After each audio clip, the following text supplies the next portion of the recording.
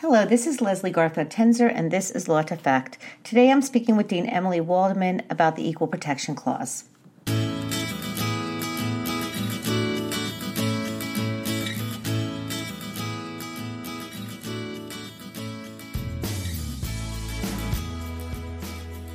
Dean Waldman is a professor and assistant dean for external affairs at the Elizabeth Howe School of Law at Pace University, where she teaches constitutional law, civil procedure, employment law, and law and education. Today we're speaking about the Equal Protection Clause. Dean Waldman had so much to say about this that we actually broke this into two parts, and today is part one of our two-part series. In this episode, Dean Waldman discusses with specificity and in the clearest of ways how to look for and analyze an equal protection type question on a con law exam. I totally get it, and I know you will too. Part two of this series will follow next Tuesday. This episode is a viewer request. Have a topic you'd like us to address? Email us at lawtofact@gmail.com or tweet us at lawtofact. And if you like us, please rate us on any of the platforms on which you listen to our podcast. Okay, here's Dean Waldman on the Equal Protection Clause. Thank you for listening to a viewer concern about con law, and particularly we're talking about equal protection. Mm-hmm. So I have not taken con law in many, many years. I taught it once, but that was like many, many years ago. So I guess could you set up like the framework of equal protection? Sure. So with equal protection, you're always focused on the fact that the government is drawing some sort of classification, right? It has a law or a policy that's treating some people differently from other people. And you want to start by looking at, well, okay, on what basis is the government classifying? Right, so is the government drawing a classification, in the most extreme example, based on someone's race or national origin? Mm-hmm. Or is the government drawing a classification based on sex / gender? Or is the government drawing a classification based on age? There are all sorts of laws that have to do with age, and you can do different things at different ages. Is the government drawing a classification based on disabilities? The government drawing a classification based on where you live? There are tons of classifications that the government can draw. All right, so I'm going to stop you because I'm going to take a step back, which I always like to do. So basically what happens is there is a law that either the state or the federal government or a locality. Or a locality. Town, right. A school district. Or an ordinance, or whatever. Any kind of law, right? Any law. Okay. It has to come from the government because it's only the government that the Constitution limits, right? So if it's like a private school, a private employer, someone in your family, you can't sue them for violating the Constitution. It has to be government at some level that's drawing a distinction. All right. And then what equal protection is looking at is that distinction okay? Does it violate the Constitution or not? So a law is out there, and the law says you have to be 18 years or older to vote. Right. And a 16-year-old is upset with that law. Exactly. And so then the 16-year-old, the person who is not covered, and that's only, technically a person who is covered could still sue for equal protection, right? But why would they? Because the law benefits them. Yeah, and typically to have standing, you have to show that you're being injured in some way by the law. Okay. All right, so we have a law. The law discriminates? Yeah, or the law, and it doesn't even have to be discriminating in the sense that we think of discrimination, like something on the basis of race, right? Suppose it's a village. They're like, we have this park, and you need to live in the village to come to the park. You need to have a village park pass, right? So they're distinguishing between who resides in the village and who doesn't. Perfect. Right? There are tons of distinctions that the government makes all the time. Got it. And the way that equal protection doctrine works is it says you look at that classification, and certain types of classifications trigger heightened review by a court. Okay. Most classifications don't. So with most classifications, like a village saying you can only come into the park if you live in the village, or things with respect to age, you can only vote if you're 18, they will just trigger what's known as rational basis review by a court. Okay. And so a court there will just look at, is this classification, is this distinction that the government is drawing rationally related to some sort of legitimate governmental purpose? It's a really deferential standard. Got it. So going back to our park hypothetical, let's say that it is a town of 5,000 people, and the park is teeny tiny. And they say that only residents who are paying taxes to the town can use the park between 9 and 1. Yeah. Someone who doesn't live in town will sue. and the court will review it, and the standard that they will review it by is rational basis. And the reason they'll review it by rational basis is because it doesn't trigger any of these kind of suspect classes. It's not one of the, and we're going to talk about those in a minute. There are certain distinctions where if the government is distinguishing on that basis, then the court's going to get much more concerned, and they're going to apply a much tougher level of review to that. We'll talk about that in a minute. Okay, so but if there's... If it isn't one of those special suspect protected classifications, a court's just going to apply rational basis review, and almost every classification passes rational basis review. Occasionally, there can be something that will fail. We can talk about that later.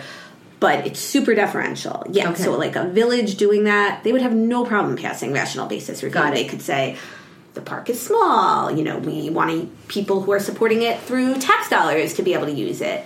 It doesn't even have to be from 9 to 1. They could say, you're never allowed in this park if you don't live in the town. A court's not going to worry about any of that stuff. It's just going to be rational basis review as long as there's some legitimate purpose. And I think another important thing to note about rational basis review is that standard already sounds pretty deferential, right? It just has to be rationally related to a legitimate governmental purpose. The Supreme Court has further interpreted the pieces of that to be even more deferential.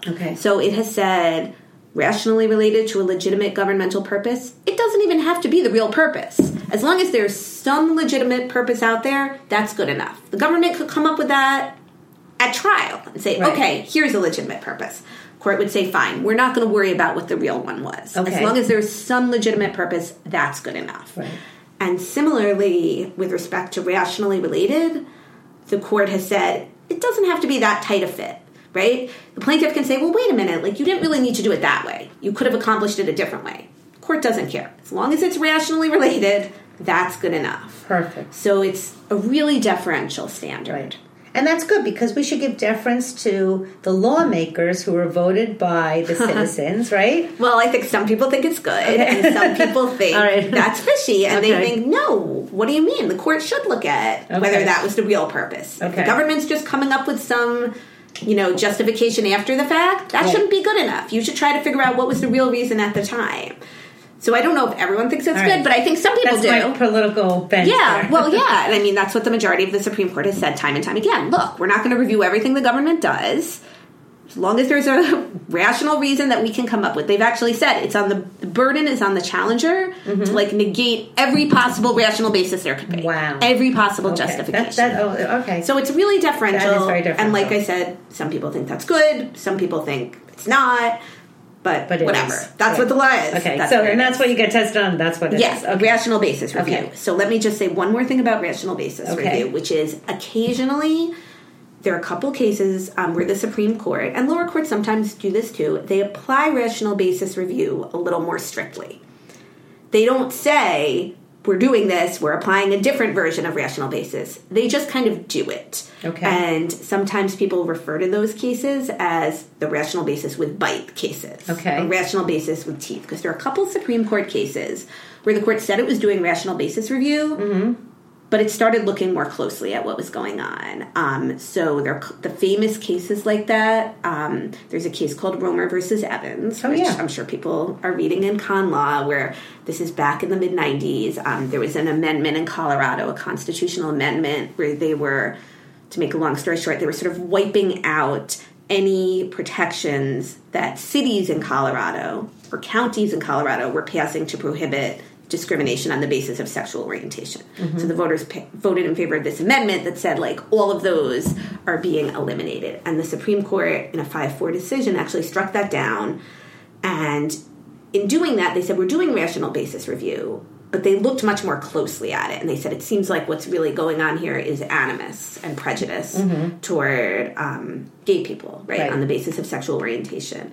And so the takeaway from that case, and there are a couple others like it, is when a court gets worried that what's really going on is stemming from some sort of net animus toward a particular group, then the court will not be so deferential anymore and say, well, whatever you can come up with after the fact is good enough. If they have a clue that there's really some sort of troubling animus going on, like with our park example, suppose for some reason there were really an indication that all of a sudden they're closing this park because of prejudice against a particular group, then a court starts looking more closely. In fact, as we'll talk about later, if there were really a proof of intent, maybe they would even officially apply a higher level of scrutiny. Okay. Even if they don't, occasionally they'll just apply rational basis review more strictly. All right. But for the most part, they don't. And it's not so when you want to do this rational basis with teeth kind of standard, it's not like you can say there's a particular identifiable type of legislation. It's more that if it looks like the legislature or whoever is proposing this legislation or ordinance or rule is kind of secretly targeting someone. Yeah. And that's kind of apparent. Yes. Right? All right. So that's something just to consider. Okay, Yeah. Got it. Right. Okay. So, that there's some sort of real animus going on. Like I said, in Romer, so the Supreme Court had not said, and still has never said, that sexual orientation is a protected characteristic, a suspect classification that gets higher review, which we'll talk about in a minute. Even so, they said, we're applying rational basis, but this doesn't pass. It just seems like there's discriminatory animus here. Got it.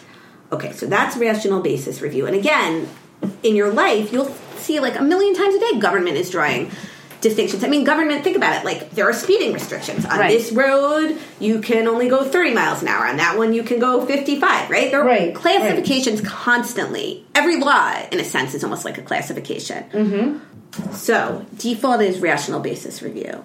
Then there are a few classifications, a few characteristics that the Supreme Court has singled out and has said, if the government's drawing a classification on that basis, we're not doing rational basis review. Okay. So the sort of paradigm example of that is the government drawing a classification based on race or national origin. Okay. Right? What country you originally, your ancestors originally immigrated from. Not citizenship, but just race and national origin. Got it.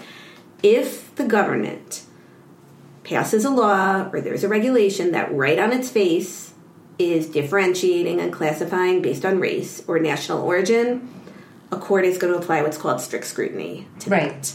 Regardless of which side they're favoring. Absolutely, regardless of which side. Right. So if a school said you can only come to the school if you're white, which obviously doesn't happen anymore, but before Brown versus the Board of Education, that was what happened. You had segregated schools. If they say you can only come because you're white, strict scrutiny. And what we mean by strict scrutiny is a court will look at, is this classification necessary, or they'll sometimes call it, is it narrowly tailored to achieve a compelling governmental purpose? Right? So that's much more searching than rational basis. Rational basis just said, is it rationally related to a legitimate purpose? Now we're saying, is it necessary for a compelling purpose? Right. And so just like strict scrutiny would be applied to a school that will only allow, say, white people in. Same thing if it only allowed African Americans. Right. Or Asian Americans. Or, that's affirmative action, right? Exactly. If we're going to allow, you have to take a certain number of students, or you have to look at these people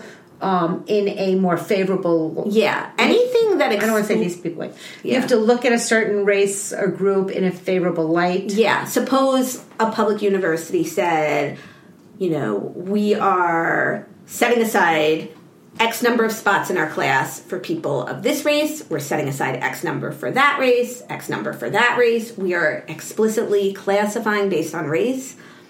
Anything like that will trigger strict scrutiny.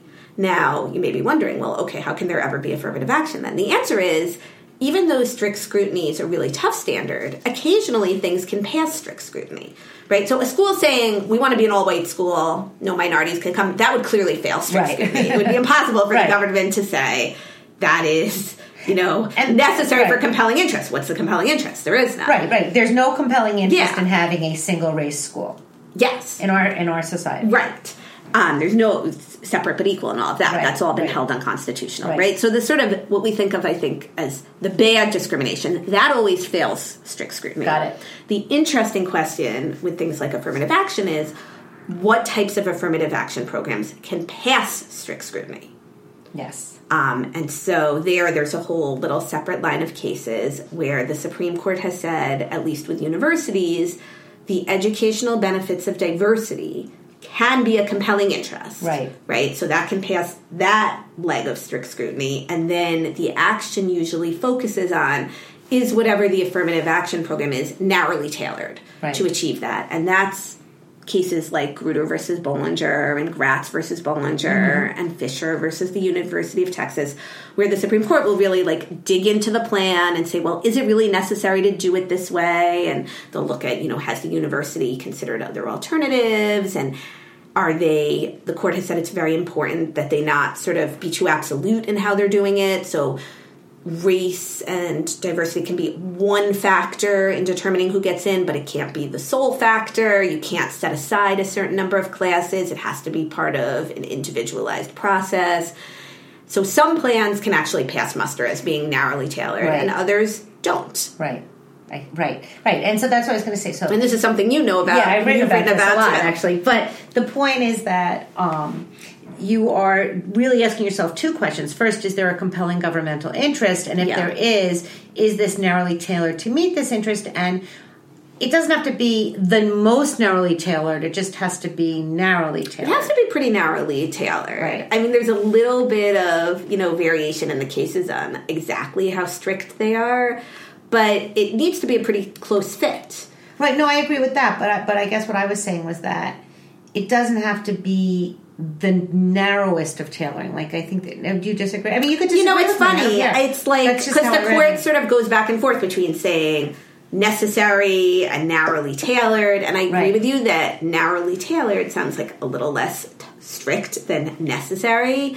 I think it depends sometimes on who's writing the decision, whether they make it seem super strict or just strict. And I don't mean necessary. What I mean is that there are no other alternatives. I guess that's what I'm trying to say, is that narrowly tailored has to be narrowly tailored and has to be very narrowly tailored, but it doesn't mean that it's the only alternative. I agree with that. That's what I'm trying to say. But I think you can disagree in the context of affirmative action, for example, if the court thought there was an alternative that would work just as well, that was even more where they weren't taking race into account, then maybe the program would fail. They have to be convinced, I think, that the school really needs to do this, and they're not going to accomplish the educational benefits of diversity to the same extent otherwise. If they thought there was another way that didn't take race into account at all and would yield exactly the same level of diversity in the class, I think maybe they would strike down the plan. But I think usually they've been convinced in the plans that they've upheld that,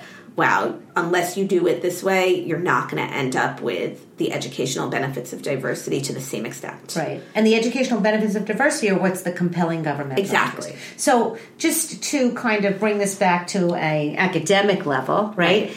That there's, again, and I think we said this before, but there's two prongs. It's got to be narrowly tailored to meet a compelling governmental interest. Again, I don't teach con law, but it would seem to me that it would make sense to first say, is there a compelling governmental interest? Because if there's no compelling government interest, why bother seeing if it's narrowly tailored? Exactly. But if you get an affirmative action question on an exam, the Supreme Court has held that the educational benefits of diversity are a compelling interest. Right. So on an exam, you wouldn't want to say, well, I don't think they are a compelling interest, right? The Supreme Court has said that they are. Right. Not everybody has agreed, but the Supreme Court has said that they are. So if you on an exam had an affirmative action question, you would want to say in the Supreme Court in Grutter versus Bollinger, and more recently in Fisher versus the University of Texas, said that the educational benefits of diversity in a higher education setting are a compelling interest. Right. And then you would want to really analyze, well, is this particular program narrowly tailored enough? And you would want to look at those cases and the factors that the Supreme Court talked about, i.e., is the university taking race into account as part of a flexible, individualized assessment, as opposed to just saying, well, if you're this race, you get this many points to get in? Did they consider other alternatives that were race neutral? It's all sort of connected, but are they not unduly trammeling the rights of other people, which is sort of connected with, are they looking at everyone as an individual? Are they looking at what everybody brings to this diversity question? And then it's sort of just folded into the holistic analysis, things like that. It seems that there's three things that I would need to know for this type of question. If I see something that kind of smells of equal protection, which would be a case where there's a statute. There's some government doing something that's drawing some kind of distinction, some classification. Some classification. So the first thing I have to figure out is who they're classifying against. Yeah, or on what basis are they classifying? Is it about who lives in the town and who doesn't? Right, that's or is what it I mean, about same what, thing. exactly. Right, all right. And so once we figure out on what basis they're classifying, then we have to figure out, is this a suspect class? Yes. And what classes are suspect classes? So we already talked about race and national origin. Right. If you get a classification based on that, go directly to strict scrutiny. Okay. The other big one that probably in anyone's con law, first-year con law class, they're reading a lot of cases about is sex. Okay. And by sex, I mean gender. Right. I want to footnote, the Supreme Court so far has used sex and gender interchangeably. Okay. Right? Today there's a lot of discussion about there's biological Right. sex, there's gender identity. Right. In the cases so far, a lot of which are from 20, 30 years ago, the court interchangeably uses those terms. Okay. Okay. So if there's a classification based on sex, there's a special level of scrutiny. So it's not strict scrutiny on the one hand, right. And it's not rational basis on the other. It's like Goldilocks, right? It's the middle level, okay, which is known as intermediate scrutiny. Okay. And so for that, a court will look at, is this classification substantially related to an important governmental purpose, right? So it's in the middle. Rational said rationally related to legitimate. Strict said narrowly tailored for a compelling one. This is in the middle. Got it. Doesn't have to be compelling, but it can't just be legitimate. It has to be an important purpose. And the fit needs to be pretty close. It needs to be substantially related. Got it. Right? So if you have a government classification that is on the basis of sex or gender, it would trigger intermediate scrutiny. Okay. And the government does classify sometimes based on sex or gender, they right? do. Think about even public restrooms. Right. Right? And in all sorts of other ways. There are distinctions that are drawn. I mean, for a very long time, only men have had to register for the draft. Right? That triggers intermediate scrutiny. There's actually a case going on about that right now. Yeah, because when it passed intermediate scrutiny, at that time, women couldn't fight in combat positions. Okay. So the idea was, okay, that passes. You're not going to draft people. They can't fight in combat anyway. Now that the military has lifted all those restrictions and said women can fight in combat, now a case has been brought saying, well, now why aren't you drafting women? It doesn't pass intermediate scrutiny anymore now that they can be in combat. In that case, there was just a district court decision where they said, yeah, you're right, that fails intermediate scrutiny. And so there, if you have on an exam the government drawing a distinction that is based on sex, you would apply intermediate scrutiny. Now, students always want to know, what about sexual orientation? Okay, so not gender meaning men versus women. Yes. But sexual preference. Like suppose homosexuality versus suppose a government employer wants to say, we're not hiring gay people for this position, right? Or think about all the stuff that happened in the military in terms of don't ask, don't tell, and even before that, right? The government has drawn distinctions based on sexual orientation. Right. Up until very recently, right? You couldn't get married to somebody of this. So all of those questions, right? Students always want to know about that. And the Supreme Court still hasn't ruled on sexual orientation and whether that should also trigger intermediate scrutiny. It has sort of gotten around that question with all of the cases. So, for example, the cases about same-sex marriage. Yeah, that's what I was going to ask you. The court ended up not saying whether it thought it should trigger intermediate scrutiny. They said states do have to give marriage licenses to same-sex couples, and they sort of did it under a combination of a due process, fundamental right to marry theory, and they talked about equal protection, but they never explicitly addressed whether distinctions on the basis of sexual orientation should trigger intermediate scrutiny. Lower courts have started to address it. So I know in the Second Circuit, which is where we are, that covers New York and Connecticut and Vermont, the Second Circuit has said that should trigger intermediate scrutiny, just like a straight sex discrimination should. It's very related to that. Because in the same way, some people say sexual orientation discrimination is just a form of sex discrimination, right? Like, I'm a woman. If there were a man, I could marry him. But because I'm a woman, I can't marry that other woman. So it's almost like you can reframe a lot of sexual orientation discrimination to sex discrimination and say, fine, just view it as sex discrimination. But the Supreme Court hasn't addressed that. So the big ones are race and national origin getting strict scrutiny, sex getting intermediate scrutiny. Right. And if it's not sex or it's not race or a national origin, then it gets rational basis. There are a couple of other little exceptions. Mm-hmm. For example, sometimes government passes laws about kids who are born outside of a marriage, and there are like rules about how they can there was just inherit. a case about that a couple of years ago. And in some of those situations, courts have applied intermediate scrutiny to some of those rules. Another really complicated question is people's status if they're not citizens, and there are some rules where it's okay for government to treat that differently, like only citizens can vote, but there are some where it's not. But the big ones that you tend to spend a lot of time in on con law are race and national origin getting strict scrutiny, and sex/gender getting intermediate scrutiny. And most other things just getting rational basis review. So like age classifications just get rational basis review.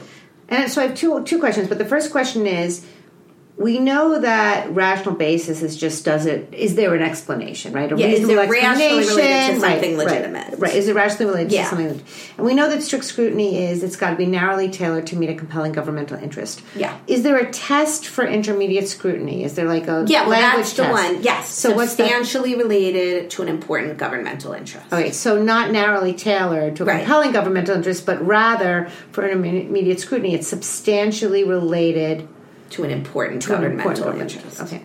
And then the other thing is that you kind of said this in passing, but I think it's really important to point out is on an exam, because we're talking a lot of fact about exams, is that a question can present itself like it sounds like it's an equal protection question, but it could just as easily, not just as easily, it could be a due process question. So the most important thing I would think if I were taking a con law exam is to first figure out what provision of the Constitution is triggered. Yes and no. Okay. So yes, that's really important. We're asking you, the expert. But I think the really important thing is a lot of times on a con law exam, the con law professor will come up with a question where there could be both a due process claim and an equal protection claim. And to get all the points on the exam, you've got to spot both of those issues.